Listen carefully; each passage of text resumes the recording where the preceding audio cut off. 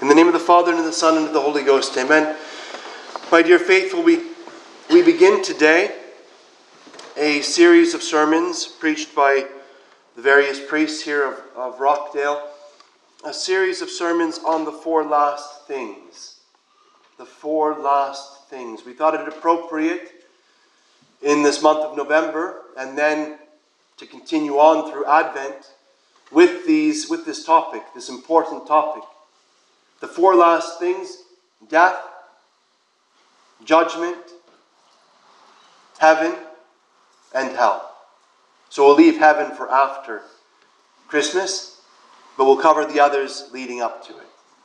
What is the church's teaching on death, on judgment, both the particular judgment, that will be one sermon, and the general judgment, that will be another? Hell, and then, yes, heaven. When it comes to this topic of death, which is where we're going to start, we'll have two sermons on the topic. Today, we'll simply look at what it is and how to prepare oneself and how to help prepare others for death. Next Sunday, we'll look at the last sacraments as such. What are the last rites? What are the last sacraments? So first and foremost, what is death? What is its nature? What does it mean? It's not just the hospital deciding, oh, this person has so minimal a response at this point that we can declare them dead. We will declare them brain dead, even though we're still keeping their body alive, and then we'll harvest their organs and give them to someone else. That's not death. It's not up to the hospital to decide when they can let someone go, when they can discontinue their life. Brain dead is not necessarily death. It's going to be defined by the hospital, not by the church. And therefore, their definition may be more or less accurate depending on the hospital. No, death is not just a matter of, well, there's not the ability to think or to make decisions for oneself anymore. That's not death. That's illness. It may be grave illness, but death is different. Death is the separation of the soul from the body. Death is the separation of the soul from the body. We are a composite. God has made us rational animals. We have a soul and we have a body. Now there are times, of course, where we're still a human being, but we cannot think or we cannot choose for ourselves. We're rational animals that can't think at the moment. It could be because of sickness. It could be because, well, an infant can't think yet. And yet we know that they're a person, even in the womb. And so, yes, death is the separation of the soul from the body. The clearest sign, well, the soul is what holds the body together. It's what gives form to who we are. The soul holds the body together and gives us, say, movement from within. That movement may be very minimal, but if the heart is beating, the person is alive. If there's some sort of activity coming from within, even the slightest amount, that can only be detected by the most refined machines of medicine, if there's some sign of movement from within in any way whatsoever, there is life. And we must protect it. And that is particularly hard when we see a loved one suffering. And we'd like to see them no longer in agony. But we are not the masters of life and death. God has created us. God has given us life. It is a precious gift. And we must not clock out for ourselves or others even a moment before God's plan for us. Suffering, as hard as it is to watch or to endure, is not worthless. It's priceless.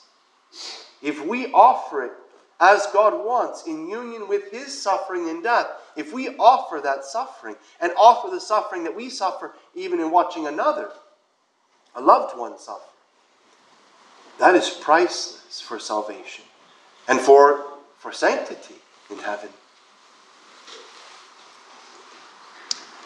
Death is the separation of the soul from the body.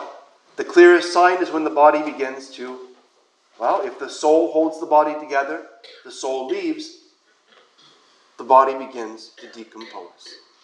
That is the clear sign of the church. It's a hard topic. It's a hard subject. But we need to know what the church says. When the clear signs begin to take place that there is no life, then, and only then, we declare the person dead. And of course, it's their body. Their soul lives on. And that's what really matters.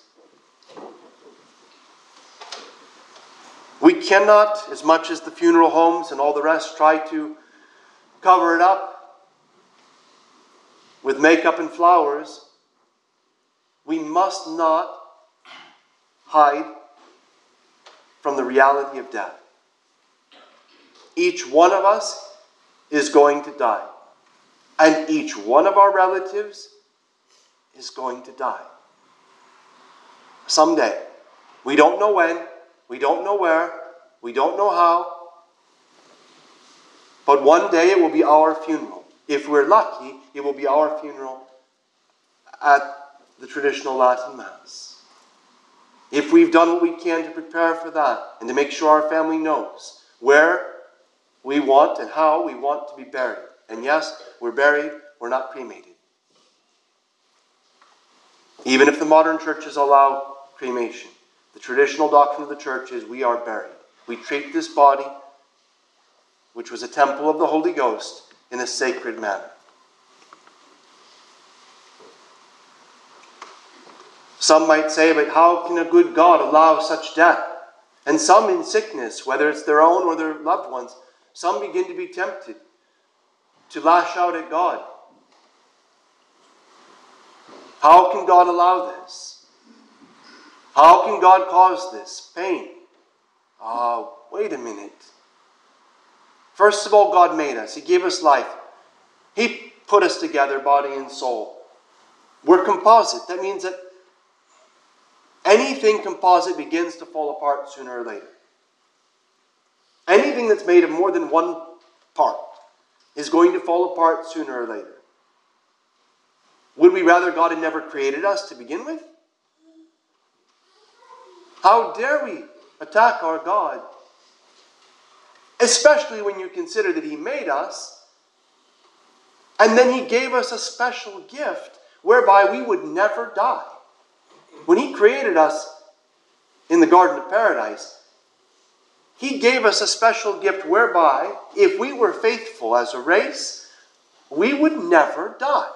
The gift of immortality. And the gift whereby we would never even suffer. That's how good our God is.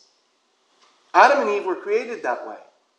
And it was their fall. It was the fall of man that brought death into the world. And now it's a penalty that we must pay as a race. It's a penalty that God made man paid first for us. He didn't excuse Himself from this. No, we must not question our God. Precisely because the circumstances of our death are unknown. But death is certain. Precisely for that double reason. We must always be prepared for death. We could die in crossing the street to our car after Mass today. We could die of a sudden heart attack. There's a countless numbers of ways that we could die. And at moments we don't expect. In fact, God tells us, you will die when you do not expect it. We must then always be ready. And that too is a mercy of God. If He told you, if He told any one of us, You'll die when you're 76 years old, of this sort. These will be the signs that precede. It'll be on this day. Do you think we'd really take it all that seriously, the preparation, year after year? I'll just put it on my calendar to go to confession the week before. In the meantime, and how much time would we have to spend in purgatory after that kind of life? And how much proof of our love for God would we have given? No, God in His mercy hides the moment of our death. But He knows it. And He orders things all around us in the universe to help us be prepared, if we'll respond well, to help us be prepared for death. As a priest, of course, we see many suffering. We know many who die, and multiple times we're even there at the moment of their death. I can tell you as a priest that I've seen some really beautiful deaths leading up to, and then even sometimes being right there when they die.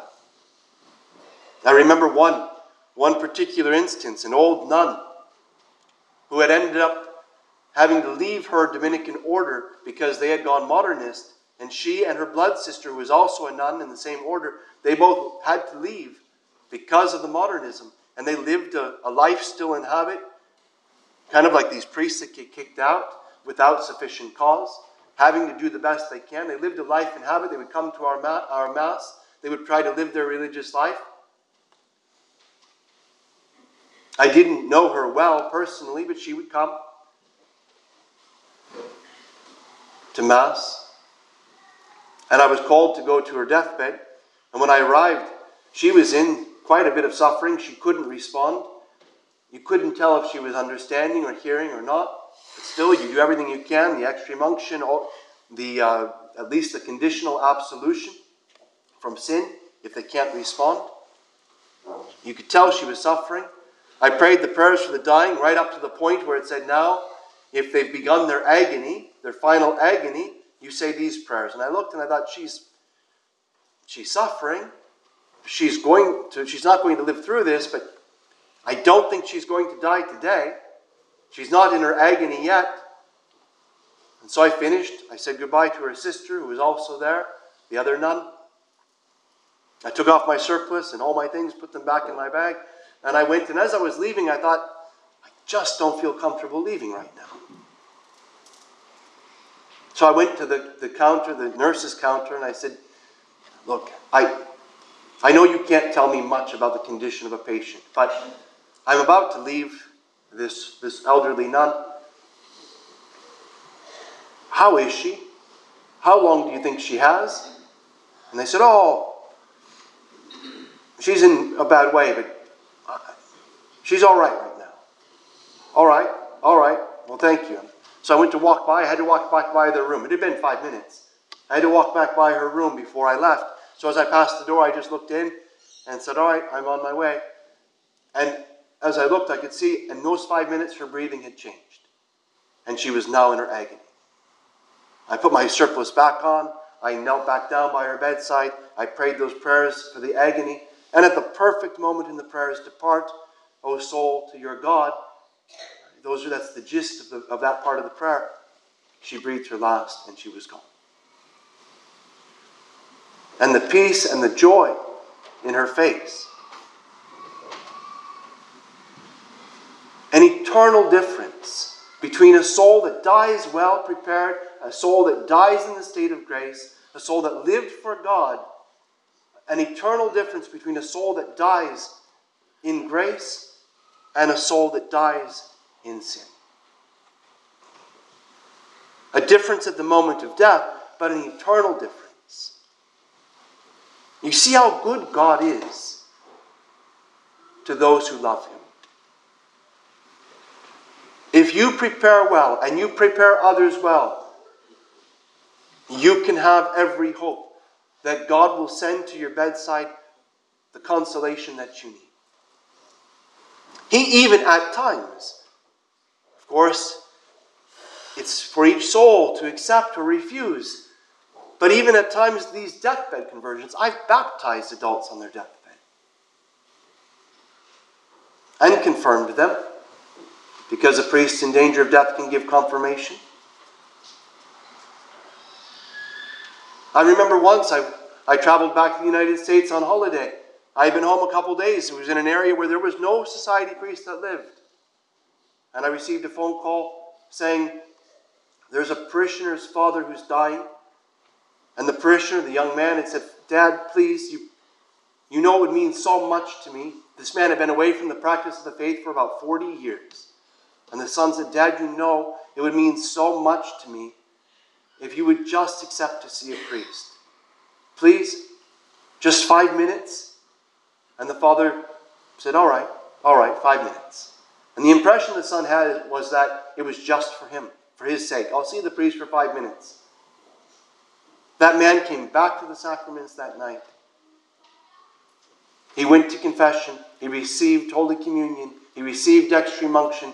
He died within 24 hours. Without that loving relative, that soul, from looking from the outside, looking from his son's perspective, for a priest, of course, can never reveal anything from confession. But looking from his son's perspective, that soul, the soul of his father, would have been in hell now if it hadn't been for his insisting, please, Dad, would you see a priest? And that takes courage. But it's worth it. Trust in grace. How do you prepare yourself for death? By a good life. What does a good life look like? Love of God, love of neighbor, keeping the commandments and the precepts of the church, going to the sacraments frequently.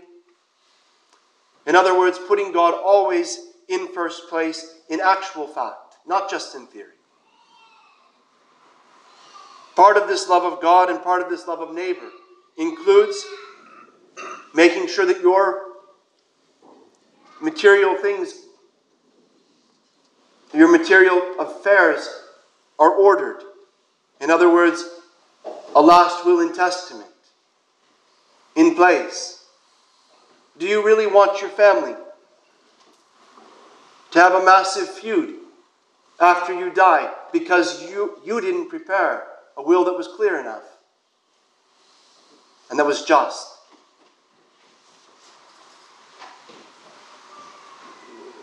And we tend to say, I have time. One day we won't have time. We take care of these things well in advance. And don't forget that although it's your will, it's your money, it's your property, there's still laws of God that pertain. There are what we call necessary heirs. We have duties. Just like you have a duty to use your money well while you live, you have a duty to use your money well in your passing, in your death. And the right of succession between parents and children is derived from natural law. That's why parents sin if without just cause they disinherit their children. In general, the rule is the same obligations urged in death as urged in life. Those that you had a greater duty to take care of in life, you have a greater duty to take care of when you pass. And of course, although it's always delicate to say from the pulpit, of course, don't forget that as you have duties to your family, you do have duties as well to God through His church to make sure that your children still have a roof over their heads at their chapels and that schools can expand and grow.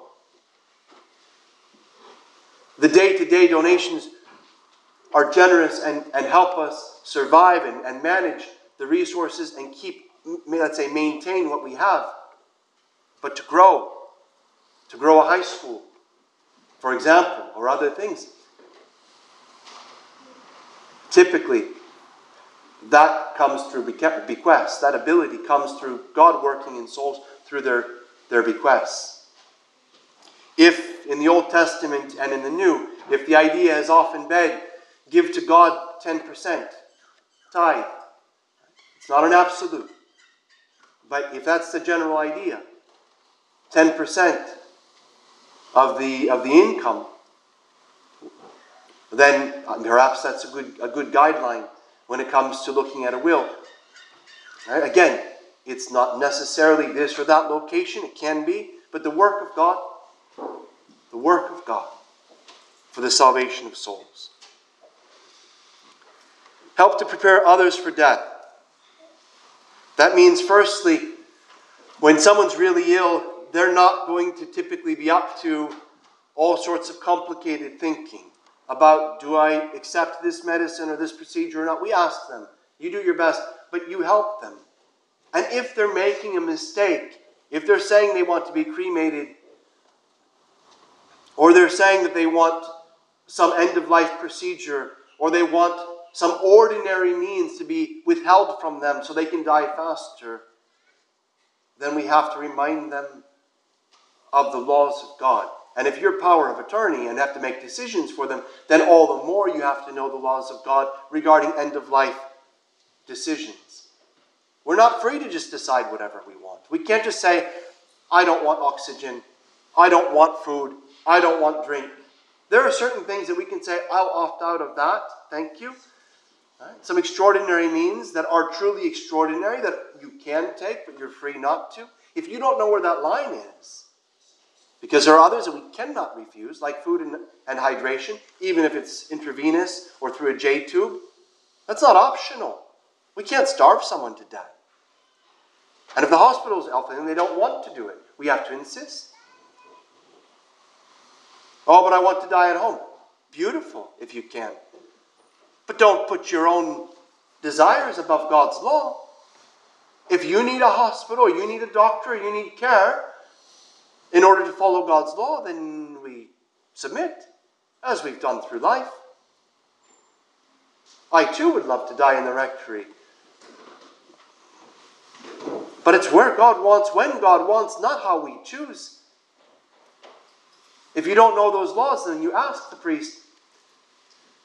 And ask him before it's last minute.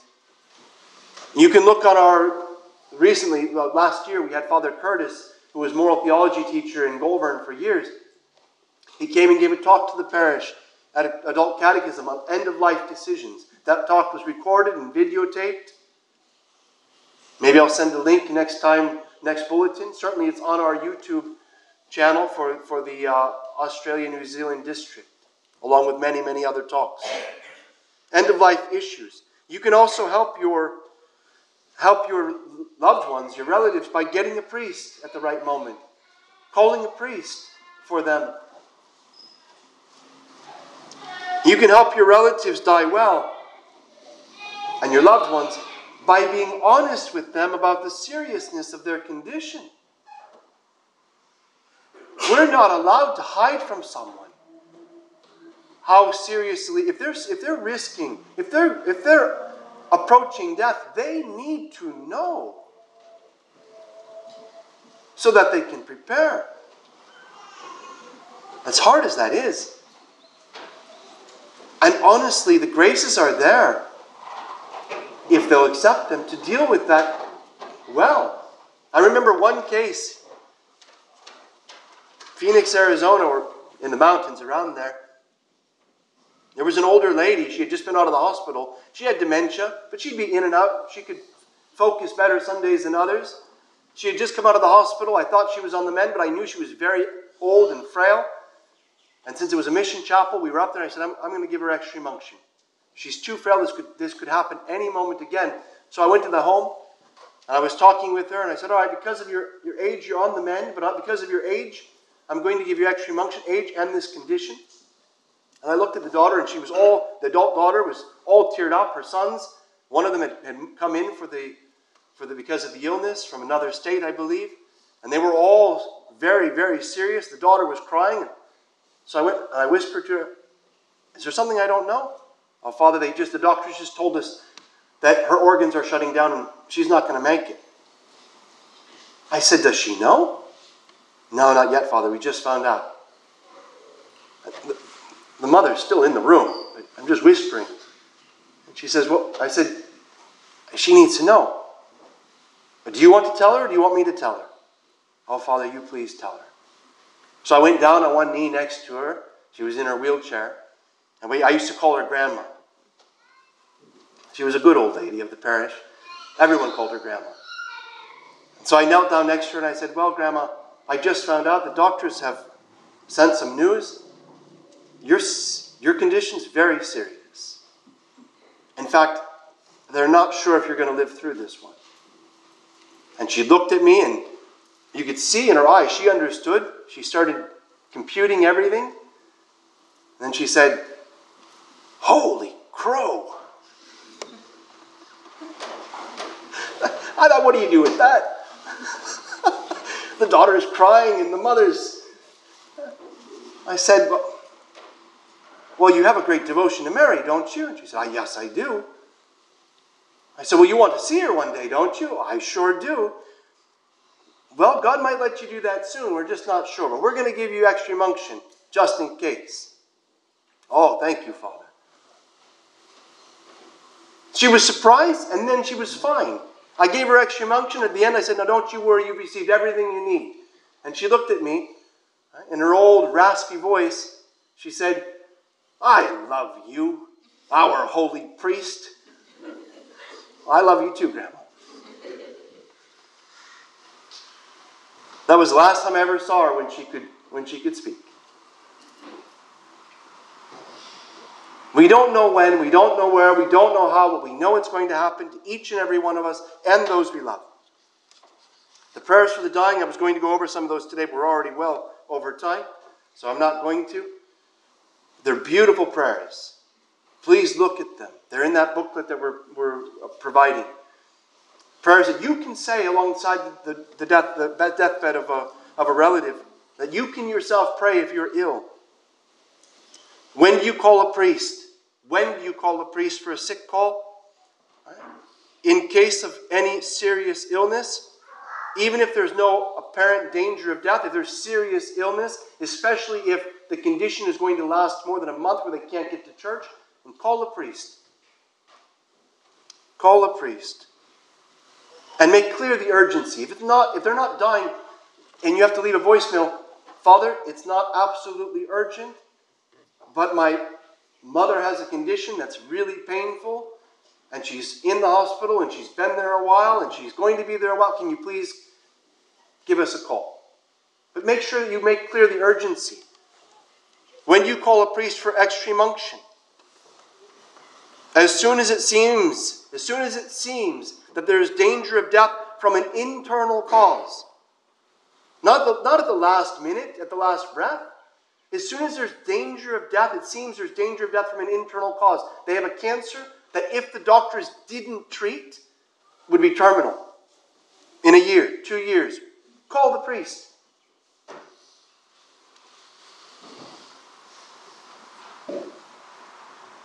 And in case of sudden or unexpected death, you look and say, oh, well, there was a car accident. The person's already died.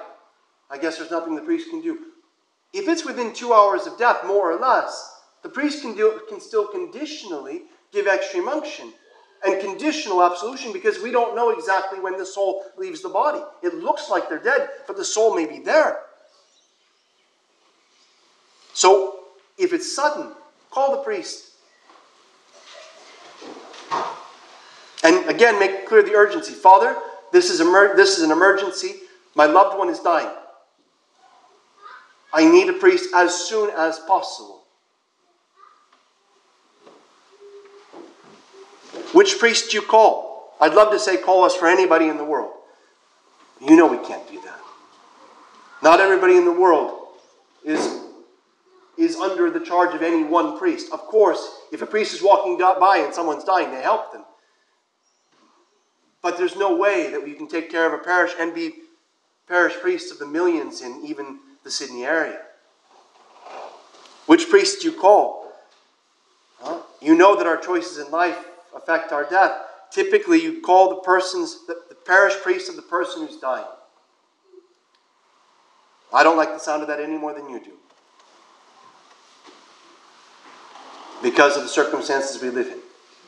But we can't force tradition on people. That's why you want to work on them earlier on. If the individual says, I want a traditional priest, or if they're already a member of the parish, then for sure you call us. But even if they're not a member, if they say, I want the traditional sacraments, you call us. But we can't force ourselves on everyone. All right. We'll leave it at that for today. That was a long sermon. I apologize. All right. Please pray to Our Lady and St. Joseph for the grace of a happy death, a holy and a happy death for yourself, for your loved ones, and for all of us, priests and religious. And pray for the poor souls in purgatory, those who have already died, for they need your prayers. In the name of the Father, and of the Son, and of the Holy Ghost. Amen.